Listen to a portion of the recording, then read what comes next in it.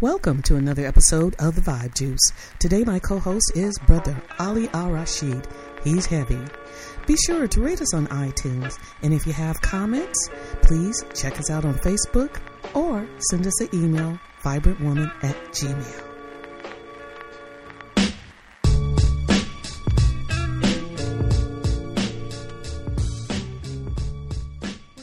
What's happening? This is another beautiful day with the Vibe Juice crew. And this is your girl, Red Sonja, the Song B, sweet like honey and sting like a bee. And excuse me, you all, I'm getting over a little bit of a cold, so I'm trying to hold back that cough. But I have a really wonderful, brilliant co-host today. Introduce yourself, brother. My name is Ali Ar Rasheed. Tell us about you. Been in Oakland since 1977. Relocated here from Southern Cal, L.A., where I grew up, to attend law school. And LA, at that point, I thought I was going to get married. And an Angelino like myself. So, we got to send the love out.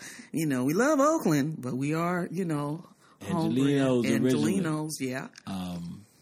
But I've been, I think pretty consistently involved in Oakland.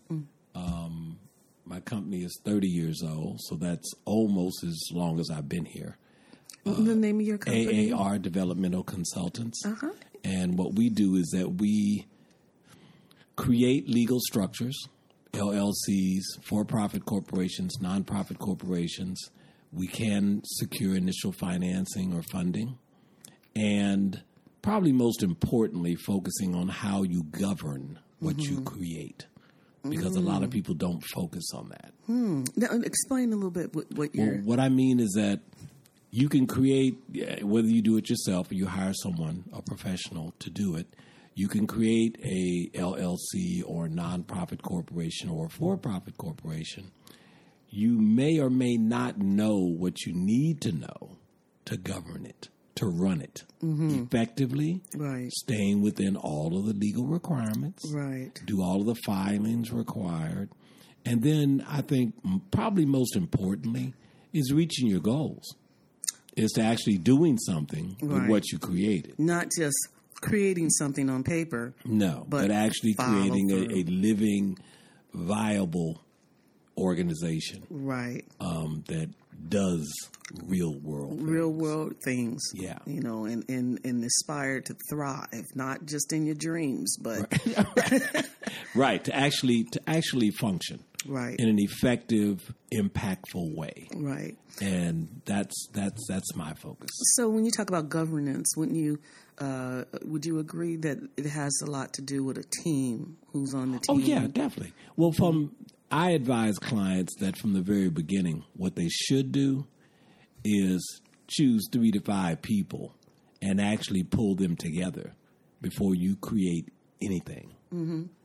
Therefore, they know from the beginning what you're seeking to do, how you will do, and what you intend on achieving. Right. So they know the whole mission, the purpose, the vision, all the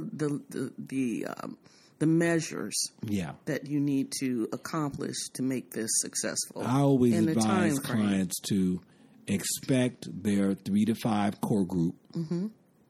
Expect a commitment of 3 to 4 hours a week, every week, whether it's online, on the phone, in person. 3 to 4 hours a week will get everything done. It's not that it's a lot, but it needs to be done in a very planned, methodical way. Right. So that you reach your goals. Well, that does it. I mean, listen, anybody needs some professional business consulting, here it is. You need to seek out Brother Ali Ar Rasheed. Excuse me, I'm tongue-tied with my cough drop.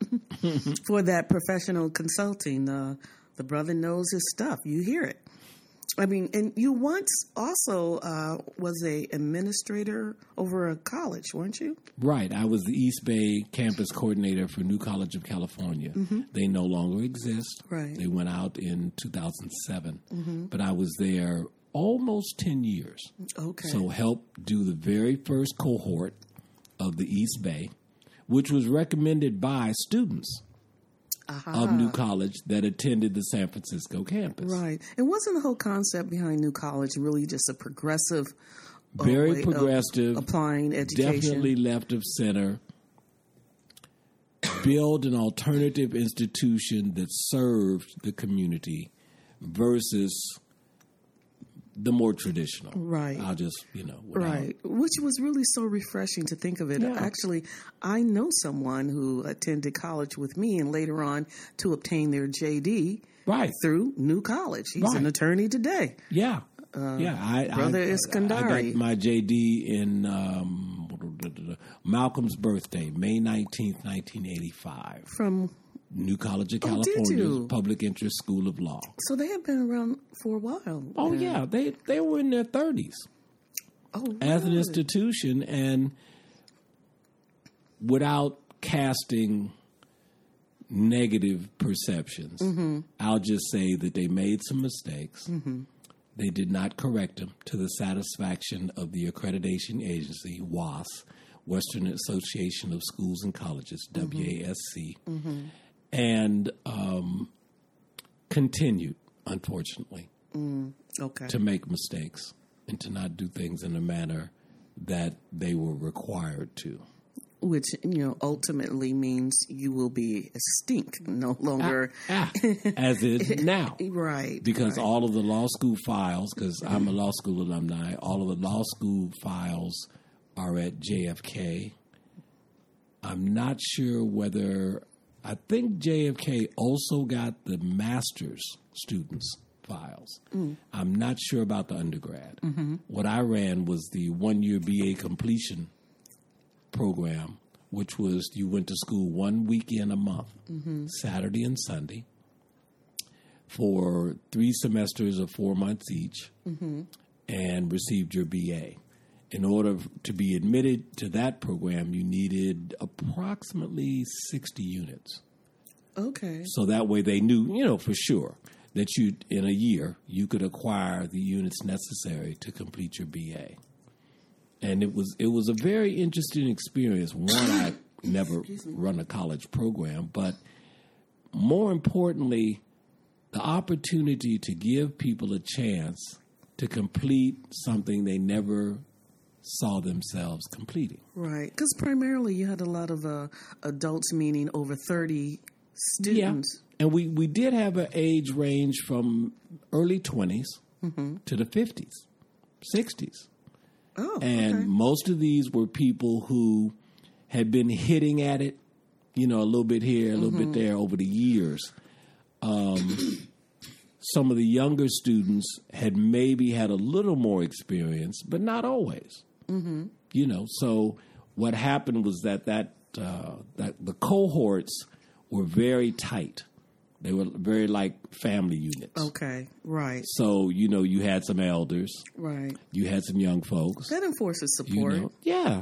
Well, it gave them a participation in a, I think, progressive academic gathering. Right. So even though these weren't people that you looked at as, they're not honor students, they're not, academic performance, they're not at that level, but because they've lived, and they've had children, some had grandchildren, many were working professionals. They worked for Alameda County, they worked for the city of Oakland, they worked for various corporations. And to me, in my perception, it was critical that they understood really what higher education means. It doesn't mean that you got your BA and your MA or some other master's and then went to a job. To me, higher education should mean that it is directly linked to your growth and development as an individual. Oh, and that makes sense. Yeah, and that's what actually I had the occasion to talk to numerous students after they had got their BA. More than 50% of our BA graduates pursued 1 or 2 year MAs. Oh, okay. And I think that's significant, mainly because these were people that never saw themselves with a BA. You're right. And they went a step so further. For me, I got it, and it's like, well, right. I'm on it now. That's super inspirational. Yeah. Well, so Ali, well, tell me this. Since you're so really up on the happenings of being in Oakland for 30 years, you've seen a lot. You've seen the city change a lot. Yeah. In all of its forms and where it is today. All of the different administrations. Well, with that being said, there's a mayoral race now, isn't it? Yes. And it looks like every person that's running happens to be nonpartisan. Yes. Everyone. So I'm going to just run down some of the names. I don't know all these people. I've just heard of a few people. We know Libby Schaaf, existing mayor, is incumbent, of course she's the incumbent mayor. She's running for another term. And here are some new names: Kat Brooks, Ken Houston, Saeed Karamuz, Peter Wan Liu, Pamela Price, Nancy Side Botham. That's interesting. Mm-hmm. Jesse, we know that name Botham, don't we? Yes, we'll have to talk about that in a minute. Jesse A.J. Smith, Marshawn Tateman, and Cedric Troop. So who of any of these names? You know anything about any of these people? Well, no disrespect or discourtesy to any of the candidates. Nor enforcing or not endorsing. No endorsing. Right. No endorsing. This is just discussion. But I think most would consider the mayor, the incumbent mayor, as a top candidate. It looks like she's running highest in polls as of June. I haven't seen any lately. Kat Brooks is definitely a major player. I've been hearing her name a lot. Yeah, and without, like, once again, we're not endorsing anyone for mayor. Right. What I would encourage all Oakland residents to do, do your homework. Yeah. Okay? The East Bay and vote. The East Bay Don't not vote. Don't be passive. I'm getting to that. Right. The East Bay Express, other local online and offline sources are providing a wealth of information about the background of, Libby Schaaf, but Pamela Price, Kat Brooks, and the other candidates. So Kat Brooks, there's 2 African American women in this race, or it could be more. All I know is... I know for sure Kat Brooks and Pamela Price. But now Pamela... I shouldn't say but, sorry. Pamela was a candidate for the district attorney for Alameda County. Yes. So she comes to it probably with she's got a staff, for her campaign. Right. I think she has some clear-cut views about what needs to happen in the city of Oakland. Now, I haven't heard anyone's views. I haven't attended any debates. I haven't even received information on any public debate, if there is one. There have been one, I think it's one. I may have missed a second, but I know that for sure there was one. I know that Mayor Schaaf and Kat Brooks participated. I'm not sure how many of the other candidates participated. But that's why I'm encouraging Oakland residents to do something which probably is fairly radical in and of itself. Actually sit down with your housemates, partners, friends, frat brothers, sorority sisters, whatever. But sit down and actually review information about the people that are running for mayor. Kat is a co-founder of the Anti-Police Terror Network. Okay. I know I've seen her significantly involved in issues that are major issues in Oakland. Also, those issues are national issues. Right. Because I've seen her online involved in stuff in D.C. that relates to police misconduct or police violence. I know she is she's a very I think of her like a Renaissance woman. She's an artist. Oh, really? I've seen her in plays. Okay. I know she is very talented in terms of how she represents the black community. Okay. Artistically. Okay. Mm-hmm. And we don't get a lot of artists who step into the political arena, and I think it's a good thing. I respect that. Yes. I respect that. I consider myself an artist. When I was doing business consulting or entrepreneurial training, people didn't know, the many spectrums. No. Right. They have no clue. And coming with that perspective, I think from an artistic view, it enables you to have a broader view about things, and not one-dimensional, but certainly multi-dimensions. And, and also there's a thin line between art and community activism. I don't think there is a line.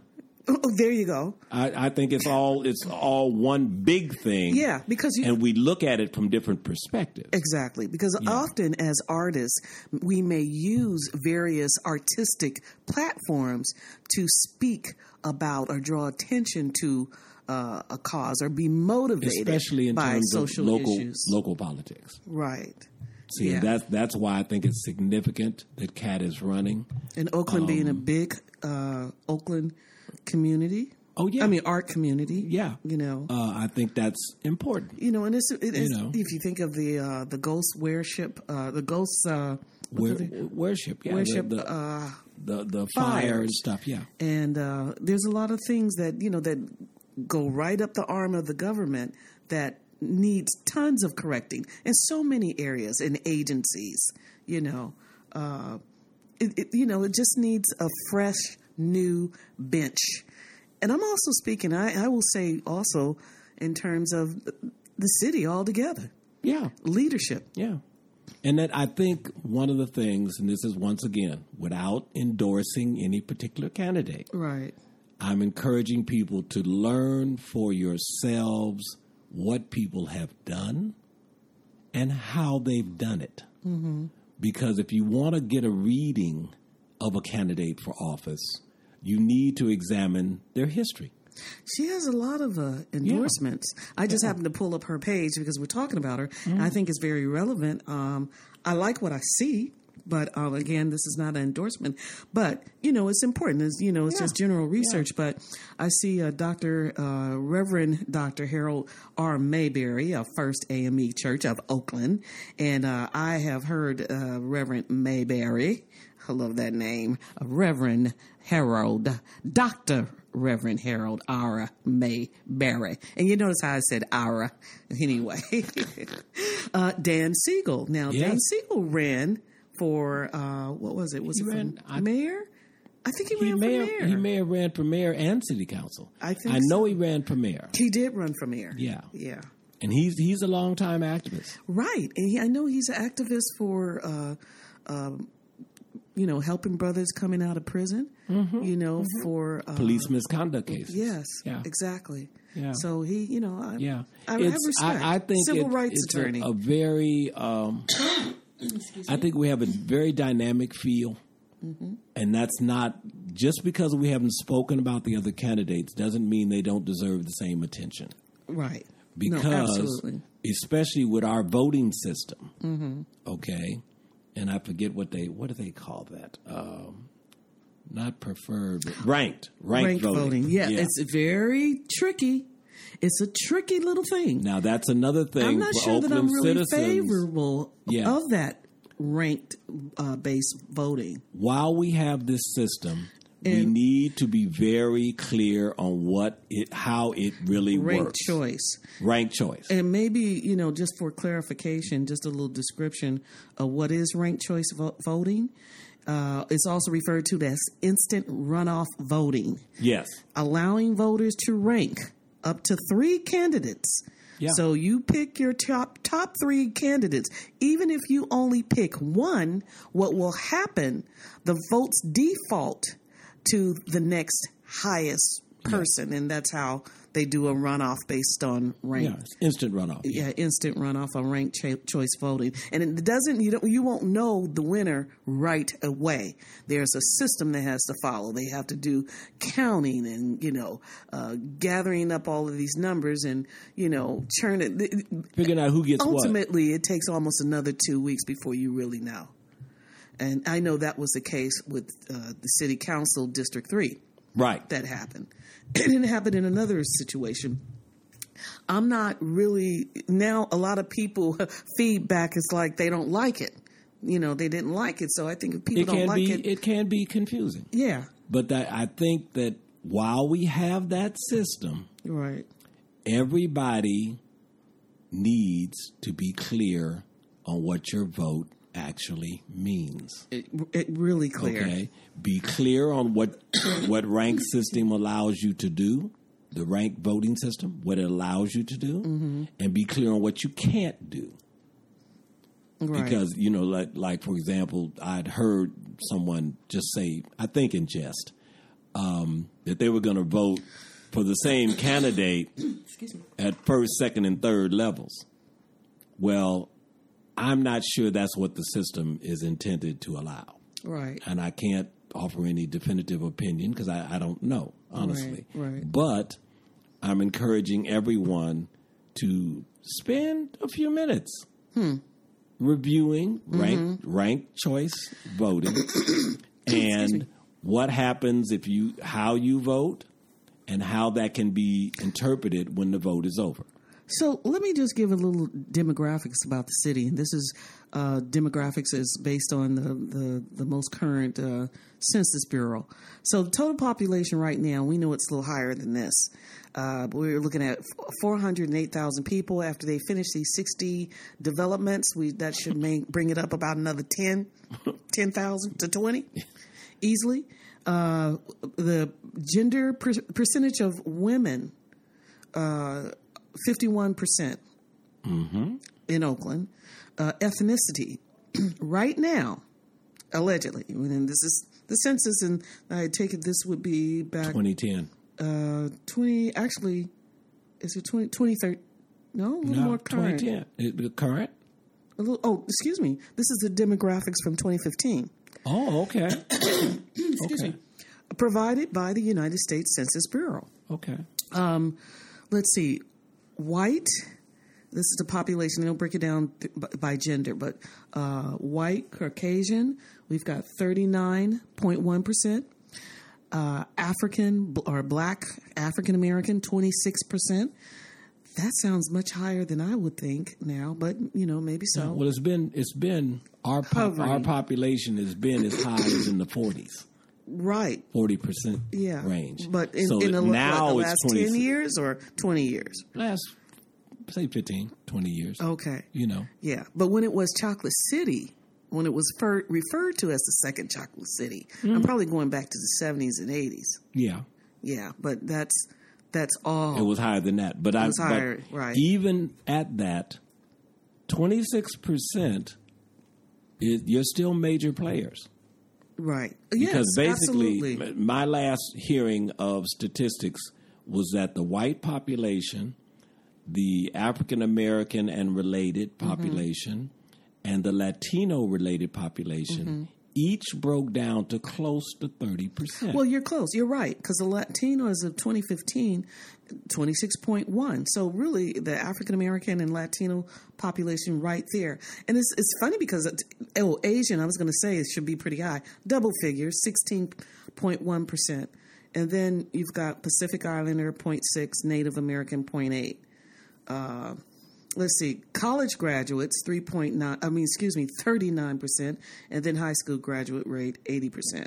Median household income, this is also of 2015.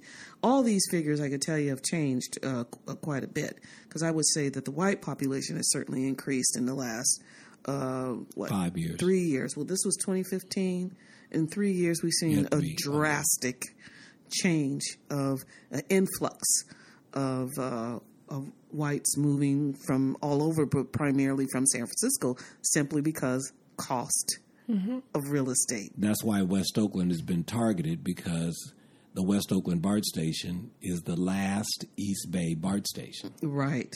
So very important location strategically. Yeah, strategically, if you work in San Francisco and you live in West Oakland, you can get on at West Oakland BART and zap. Be right there. You're in San Francisco. Although BART keeps going up, it won't bother you. You have a job and you can be right there. So Pamela Price is another sister that she's running. Again, if I'm not mistaken, I think she holds a law degree too. I think she worked with, what's the attorney? Well, she said years ago, the Johnny Cochran of the East Bay. You know I'm referring to. He does a lot of police. I know I got you thinking Johnny Cochran, but no. Burris. Yeah, John right. Burris. Right. John Burris. That's his first name. Yeah. Okay, right. 2 Johnnies. Yeah, but she did work with him. But now on her website, which is, not as easily as determining who's endorsing her. I mean, I see it now. Yeah. But let me just say what her issues are, what she's standing on. Eliminating homelessness, number 1. Solve affordable housing crisis. That can be folded into the same thing. Homeless issue, yes. Yeah. Number 3, expand addiction and mental health services that associated with homelessness and, strengthen public safety, cleaner streets now, hold law enforcement accountable. So everybody's got to use that platform to some degree, right? Yeah. I mean, to be compelling to be taken serious as a candidate. Hold law enforcement accountable. World-class public education. Now, for public schools, speaking in Oakland, that could be definitely a platform to stand on, but it also could be a platform for whoever would be running for superintendent of Unified School District, too. She says, create new jobs for Oaklanders, and that's kind of coming a little bit with developments happening. Yeah. It has. We expect more than what has happened. That's what I would say. Okay. It's not a negative. Right. But we got a lot we could do to improve. And then lastly, those are her top 10 bullets in support Oakland small business. And, that's got to be everybody's platform, honestly. You've got to support local business. The local business community deserves and should have. Now, I don't see the page full of endorsements as I did. I'm just, this is just research, discussion, again, not, backing or endorsing anyone, but I don't see the depth of endorsements as on the website as I saw for Cat Brooks. And I'm saying this only because the buzz of Cat Brooks' name just verbally in the streets has been really gaining momentum. Very strong. Very strong. She's got people, grassroots, that are making those calls. They're out there. They're talking. Walking the blocks. They're walking it. They're doing it. They really are. Well, it sounds like just from this perspective, Cat Brooks is going to give Libby. No disrespect, but give Libby Schaff a bit of a run for her money. It looks like. Well, I think if nothing else, what I expect to see in the Oakland mayor's election in this campaign is that some people are going to find out some things they didn't know. That's interesting. That includes candidates and voters. Okay. Okay. There's a lot of information that's available. Right. And I strongly urge the Oakland residents, do your homework. This is your city. That's right. Even if you don't feel like it because of gentrification. Right. Even if you don't feel like it because you and or some of your folks this is not the time to back evicted, down. You need to be prepared. You need to be educated on it. Stand your ground. Protect your ground. Give them some Black Panther education here. Because it really, Oakland, I really believe, and I know for some, they hear this phrase and it's sort of like a campaign phrase, right? But Oakland really is at a crossroads. Absolutely. Okay. You see Oakland is really unfolding. At a crossroads. It really is. We have development happening, but who will it benefit? Exactly. Okay, and we don't know all the answers, but we know that's a question. Right. To be addressed. Every mayor candidate, every mayoralty candidate needs to be up on what they think. Engaged, because right now, from where we're standing, we're in the midst of all of these things unfolding, but there is a overlapping 10-year plan, 20, 25-year, continuously. And we're caught up. We're right at that crossroads of the overlapping plan and scope.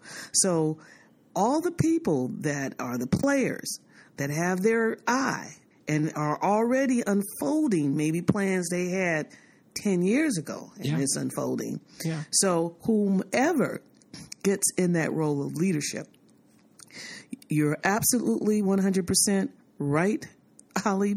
We want to know who is going to be able to benefit from all of this visioning and plans that's unfolding? And is it going to skirt a lot of people aside? That's what we see happening already.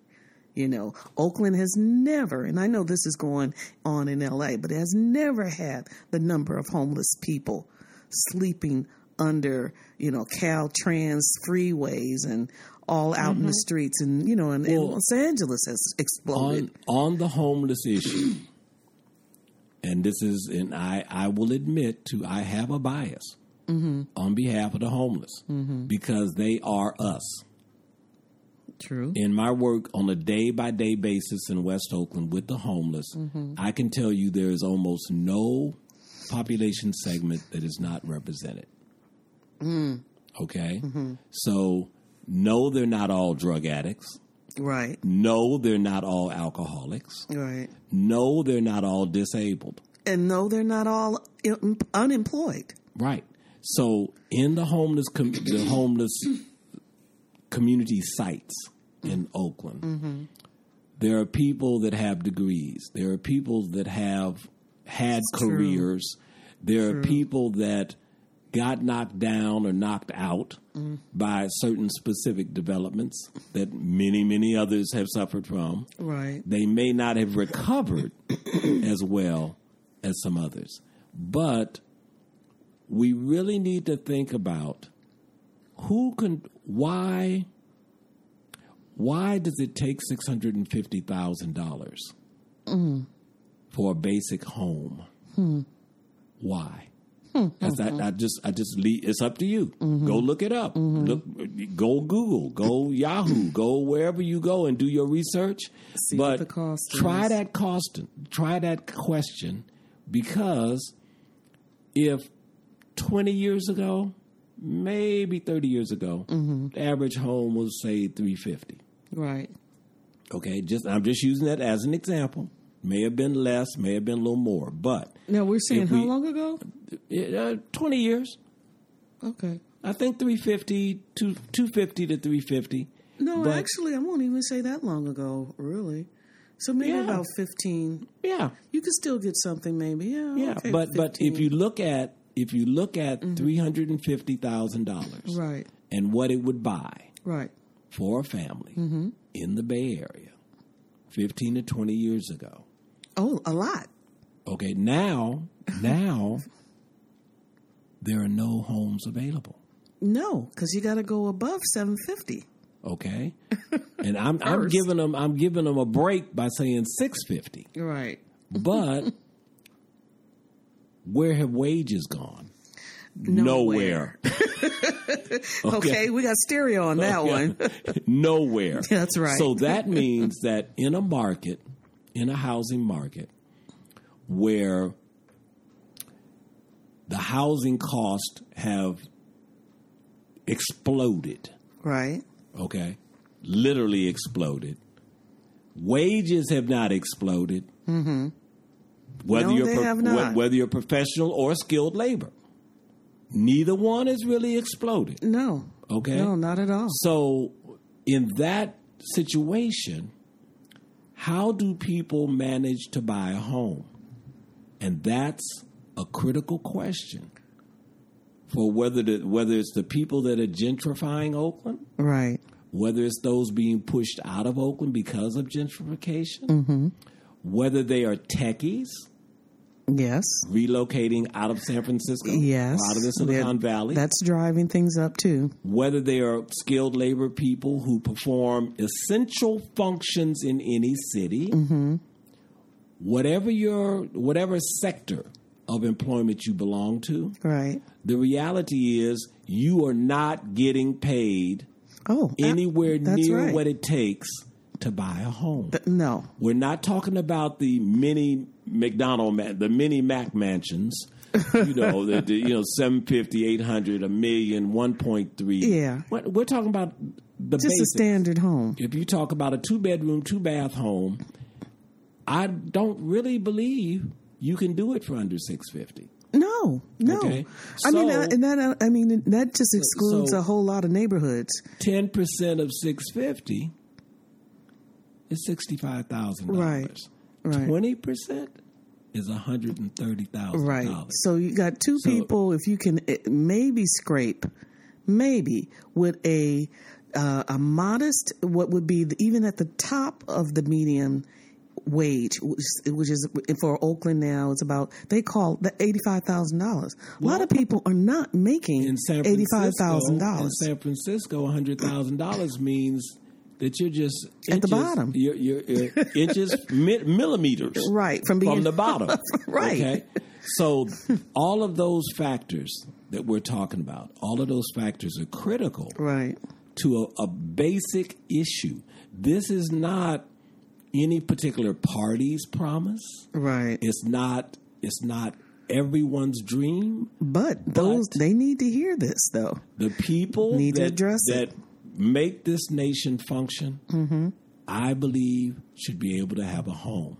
Now, definition of home. Right, because I was going to say, that could be tiny home, a piece of land, or, something. But there's no way in the world that people that work 10, 15, 20 plus years. Right. Today. Skilled labor. Anymore. Or in the professional realm. Right. There's no reason they should not have a home. So I'm going to say this, and then we want to move on to another topic. Okay. But I just want to say this, like in Oakland. So we've got approximately 66 developments, okay? Yeah. All heavy on the west side. Yeah. Primarily surrounding downtown, uptown, yep. And then maybe a couple going towards North Oakland, Berkeley. Oakland. But 60, they're cranes. This is Crane City right now. The beast mode, 9,000, okay? It is turned up on Molly's or something. But when all of these developments are in, and some of them, they're leaving a little space downstairs for retail space. So somebody who can pay that commercial space per square footage will be able to put a business or try a business. I'm just saying. Now, most of these are not condos. These are rentals, and they're asking top market. Now, when the real estate cycle and the city has this little 10-year, 15-year cycle, those people that are that can afford these high-end rates, they're going to move on with their income and their jobs, and they're going to be investing in buying property. The rents eventually will go down or equal, and then it'll be possibly open for lower income housing. I mean, you've seen it happen in cities all the time. Real world housing. Right. See, because that's something that we've always had, to my way of thinking, it's always been a bifurcated, like, tiers. Mm-hmm. Okay? There's always been an upper tier. Mm-hmm. We all know this. Right. When our families moved into a $150,000 home, there were those people that their down payment was in excess of what we paid for our house. Mm-hmm. Mm-hmm. Okay? That's always existed. Right. But there was always a variety of levels you could buy a home at. Right. Okay? Right. The first home I bought in 1972, 73 was probably about $60,000. Okay. in L.A. Wow. But the average home price in L.A. at that time was in the 20s. Really? Yeah. Woo. So that's what I'm saying. My mom bought her house in the 60s. This is always this spread. Right. In terms of home prices. Well, you must have been living high up in Hollywood Hills, player. No. Actually, Crenshaw and Olympic. A good neighborhood. Right behind And if you're talking about Park. the 70s, there weren't any black folks too many living over there. No, because the guy that owned the house I bought at that time was part of Bornstein, the Memory Institute or something. Okay. The famous folks. But my point is this. We've always had various tiers or levels of homes. There's always been homes for those that were the skilled labor market, for those that were lower level to mid-level working professionals, and then for those more highly paid architects, doctors, dentists, lawyers like that, accountants, CPAs. There was always housing available. The difference now is that they are expecting skilled labor people to qualify to finance a home that 20 years ago was for architects, doctors, lawyers. Right. Okay? Right. That's the problem. The problem is the lack of what I would consider a market that offers something for most income levels. Right. You know, when you start talking about, we have a just unbelievable quantity of 1-2 bedroom condos that are $500,000. Right.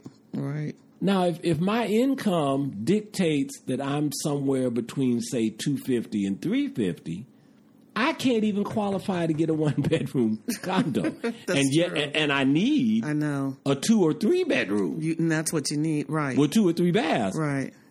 Where do I get it? Well, so it's becoming more like New York. You know, it's standard for people in New York. A whole bunch of people that's like, I got 3 roommates, 2 bedrooms, but we turn the front room, and 2 more beds. You know.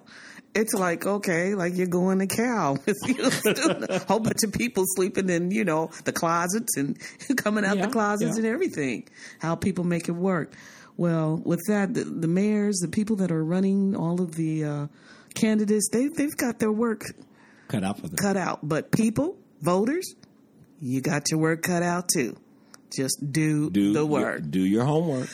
Do your homework, because you are the ones that have maybe not the level of influence that you should, but you do have influence. That's right. And if people start talking to each other about the candidates, if your church or your fraternity or your sorority or your union or any other organization you belong to, just talk. You can have a candidates night, and you'll know what it is, and invite them to come out and come out and tell us yourself. Churches should do that. Tell us directly. Do it. Tell us directly what you really are for. So, listen, since we're on a little bit on the political side, I just have to just make a segue here from Oakland, and we're going to fly over to Dallas. Okay. we landing in Dallas now. Would you please tighten your seatbelts, because the land is going to be a little rough.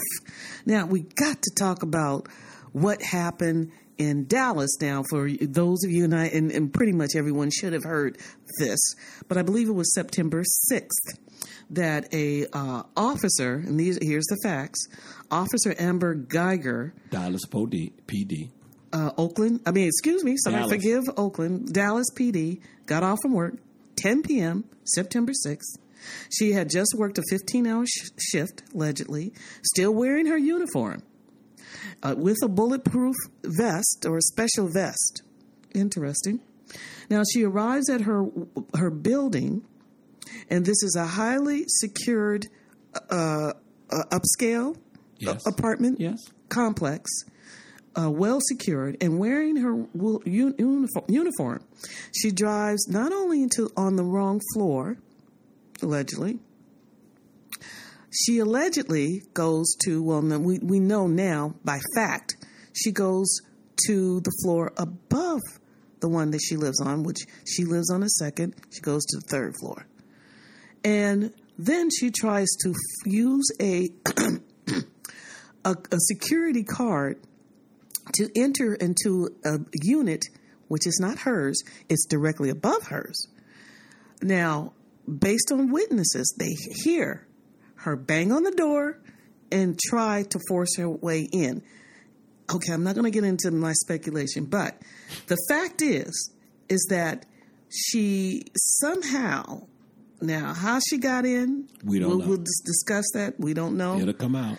But she gets in enough to pop off 2 shots and hit the brother who lives, the man, Botham Jean Shem, hits 26-year-old African-American male and hits him, one of the bullets, fatally hits him in the chest. He has enough life in him to say, why did you do that? And she kills the man. Now, this has been,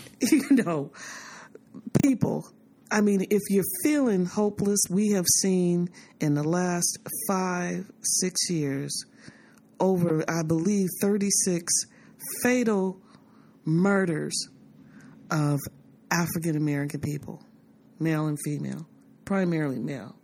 To hear that a man is in his own home and he's innocent, he's not done nothing to provoke, nothing provocational. There's no current police activity related to Mr. Botham. Yes, Mr. Botham. There's nothing going on.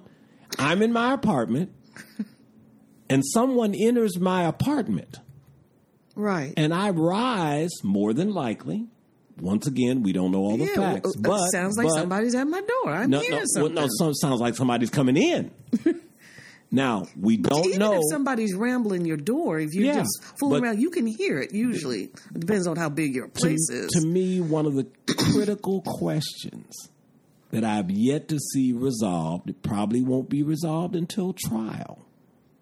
But how did Officer Geiger, in a building, and just let me sidestep for a minute. This is a building where if you've ever been in a hotel, right, and you have a key card. A key card, right. Now, when you put the key card in the slot, if the door does not turn, if the green light doesn't come on, you will not be admitted, even if it's the right key card. Mm-hmm. That's true. Okay, even if it's the right one, because maybe your key wasn't activated properly. Right, and so you have to go back to the front desk. Yeah. Get a new key and come back. There's times that your key or your fob can be deactivated based on a credit card or something else.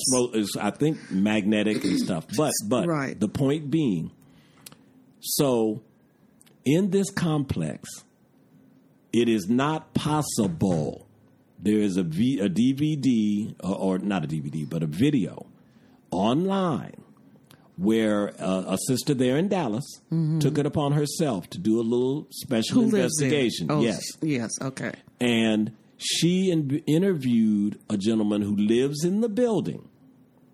He showed her with his key how when you put it in his door, the light turns green and the door opens. He went next door to his neighbor's door. Mm-hmm. Same thing. Put his card in. Oh, okay. Red light. Red light. Right. Nothing. Right. Nothing. Right.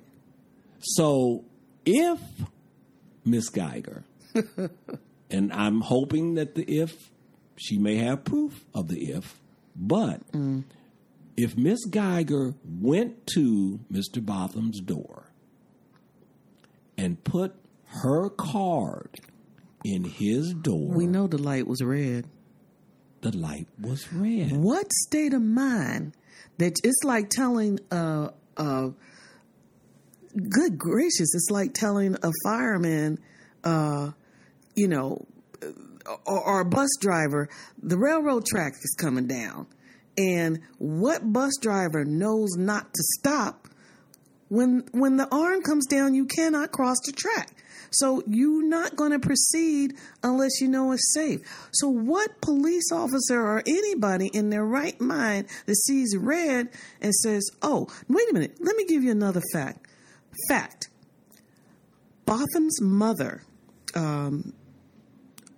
I don't know her name anyway, but mother, who's clearly upset, she bought a red carpet. Carpet that goes in front of his door, simply because she said all the units look so much alike.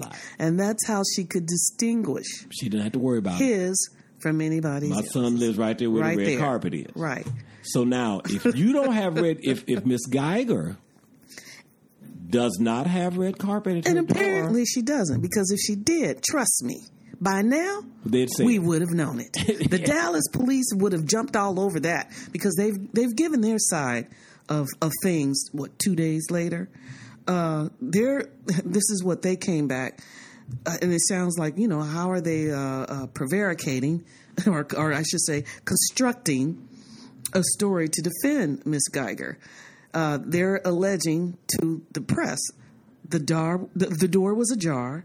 Her weapon was drawn because she thought her place was being burglarized. Mm-hmm. That she gave verbal commands. And now, later, they go back with a search warrant. And then they come back and say, this is still a couple of days later, that Botham had 10.4 grams of marijuana that was found inside his apartment with a weed grinder. Well, big problems with all of this. Number one. Big problems. Number one. He is dead. Absolutely. His life was taken without that has nothing to do with it. Yeah. Without legal support. Mm-hmm. He was not involved. He was not being pursued or apprehended related to the commission of a crime. Right. He was in his home. Okay. There was nothing said, and nothing has been said, and I honestly don't believe the Dallas Police Department has anything to indicate that there would have been any reason, probable cause. Any reason. Right. Okay. Her working a 15-hour shift, if you look at how the story has been reported, on all the press services, they all have the basic same story that the Dallas Police Department issued before they could identify Ms. Geiger. Now, I don't know how you have all the facts, but yet you don't know who the officer is. Think about that. Before they released her name. Just think about that. Because they swore the first 2 days, may have been 3. They swore they didn't know who the officer was. Oh, boy. Okay. So first we have that overwhelming issue. Then the issue around access. Right.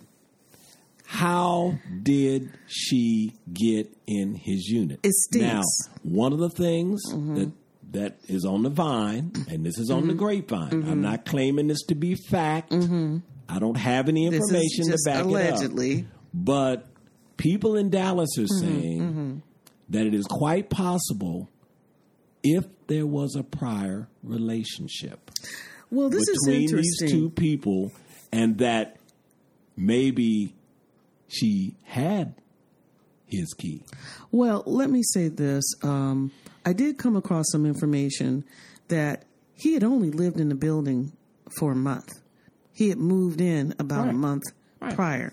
That's not very long. And yeah, on the grapevine, there could be some. Well, let me say this, just to play on what you just said, right? Okay, and folks, this is an example of why you have to have facts, right? Why they do things that are called fact finding, exactly? Because I have heard the same thing you just said, Sonja, about her. What? That she moved in? That she had only moved there a short while ago. Really? Now, I heard the same thing about him. So now, but that's a fact. Right. That has to be confirmed. That's true. One way or the other. Yeah, because we don't know all the solid. All we know is that a woman somehow, which we don't know what the how is, but we know the who, the what, and where.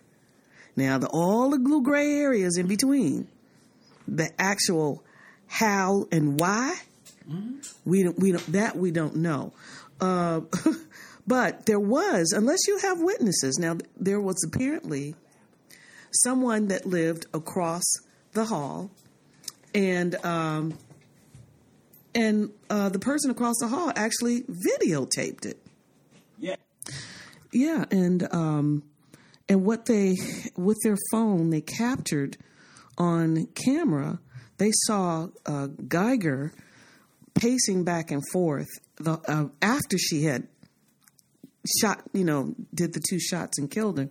That they saw her going back and forth. She looked like, and I did see that on, because it was played on the news, different media outlets, where she was just going back and forth, pacing like, oh, I just, whatever, and calling 911.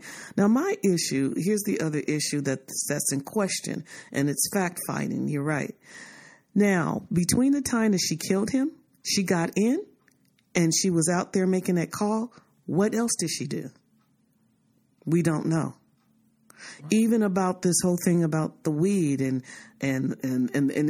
everyone that knows him, from neighbors to church, family members, co-workers, that's not in his character at all.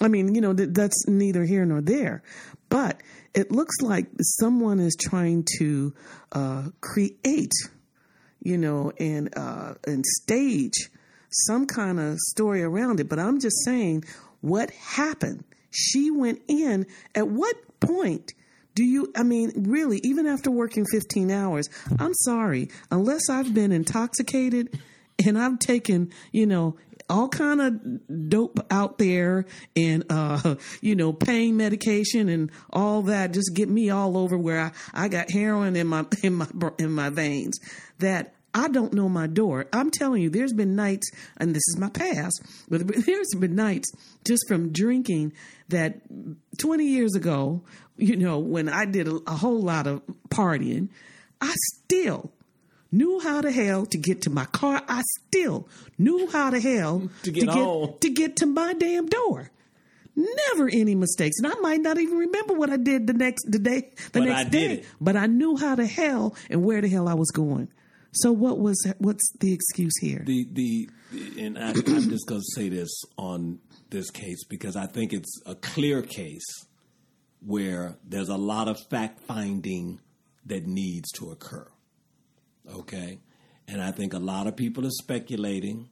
I think there is a reason behind why they talk about the marijuana. Mm-hmm. Yeah. I think there's a reason why we don't know yet how she entered that apartment. There is a reason. Okay. And I think that part of the reason is that they don't know how to explain it. They don't. Now, one thing is that now I thought about this, but I did a little research. They live right above each other. And we know when you live in apartments, sometimes you have a person over you and you can hear a lot of noise, and he was above her.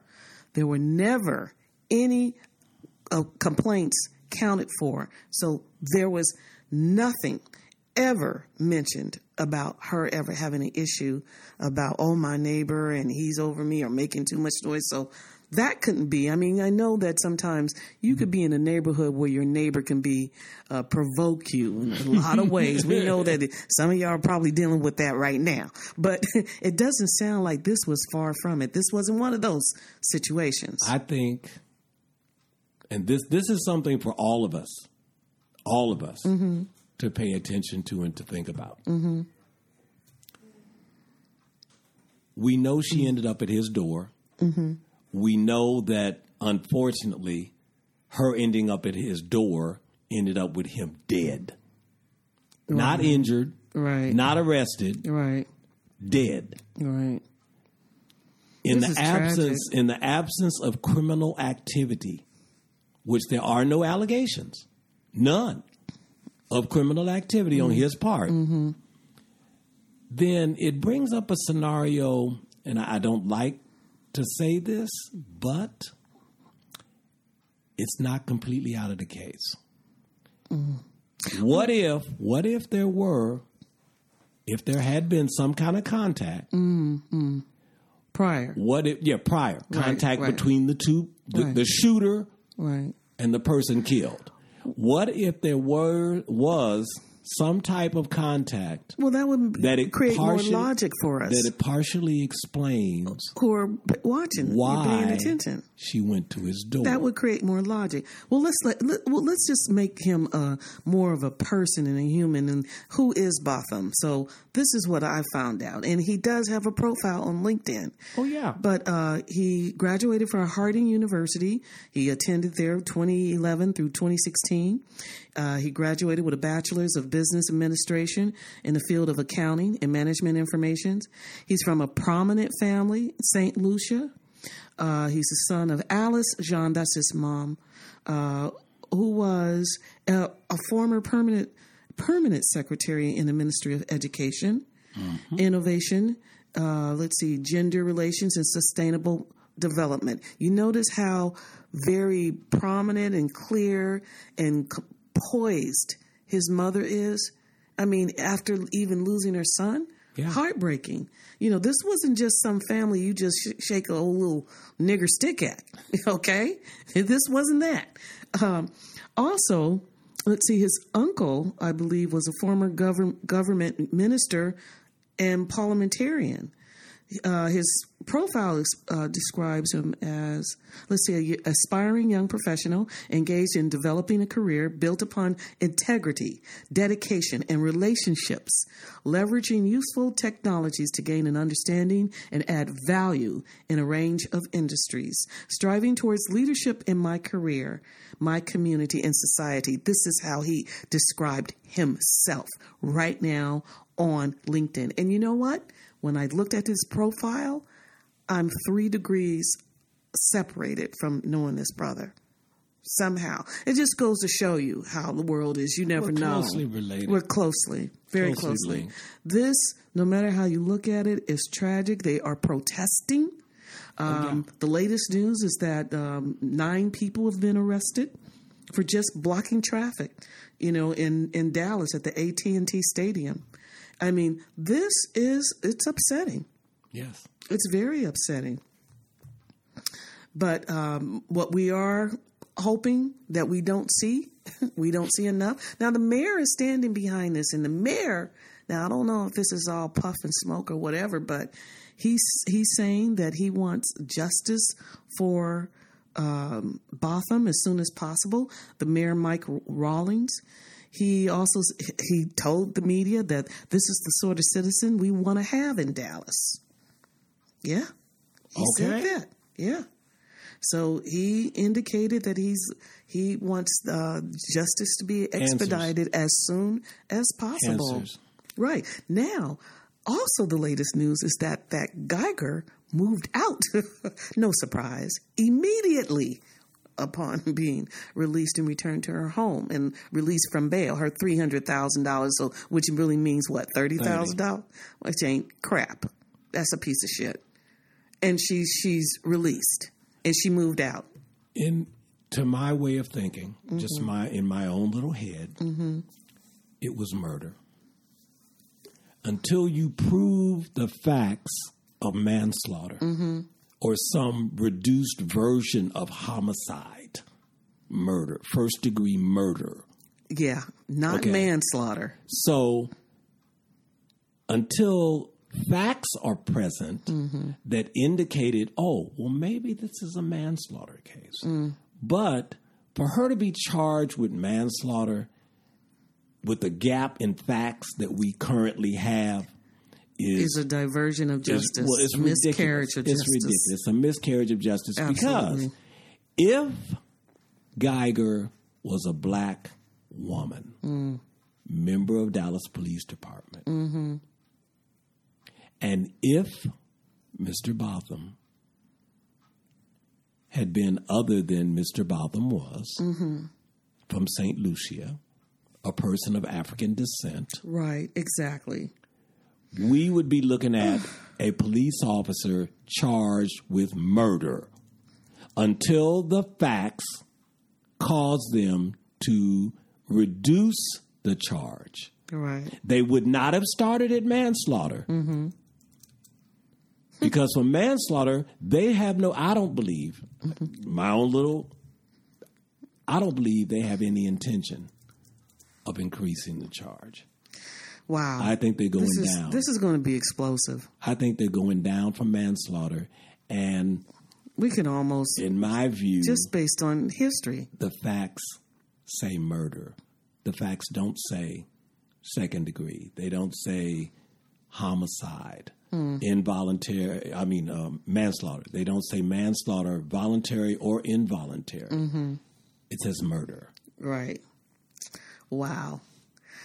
Well, our hearts go out to his mom, his family, his entire family, and really just out to the nation, because this is the ultimate disgrace. I mean, it's a disgrace when a 12-year-old child is shot innocently. It's a disgrace every time we see or someone that, turns around or, sells cigarettes and gets choked on the side of the street. It's a disgrace every time we see someone black killed, but even more so in your home.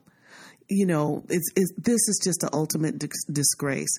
Yeah, and who needs to go down is that officer. No pity.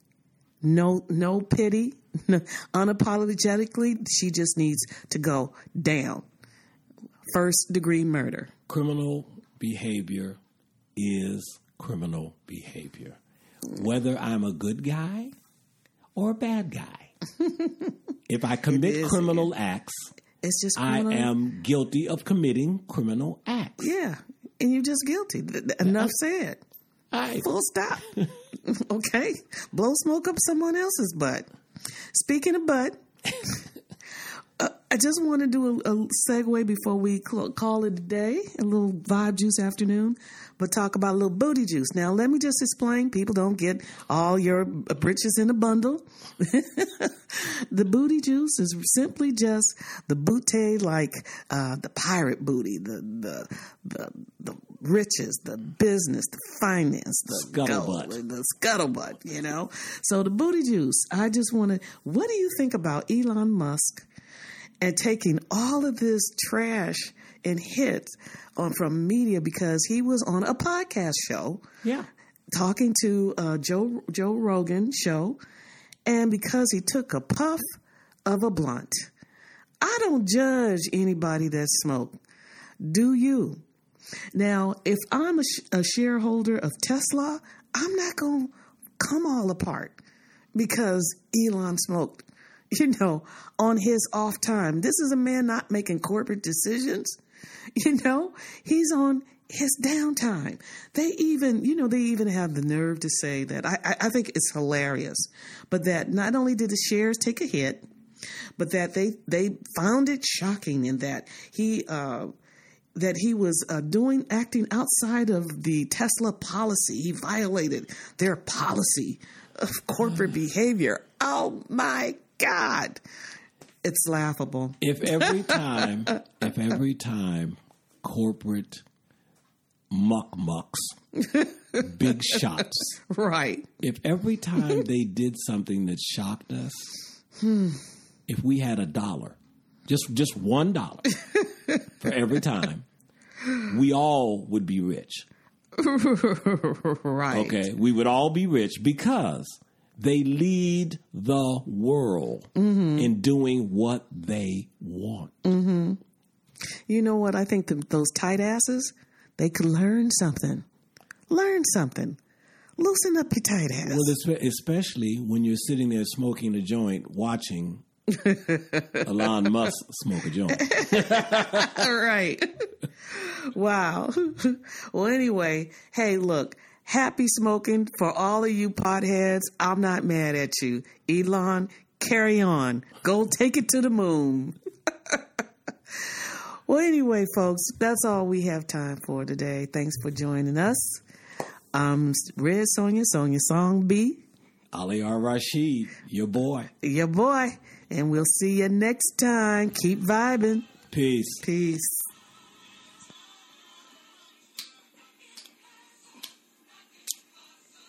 Keeping your head above water. Dissing Trump when you can. Reality pop-off. Good vibes. Corporation rip-off. Good vibes. Fighting gentrification. Good vibes. 420 Carter vaping. Good vibes. Ain't we lucky we got 'em. Good vibes.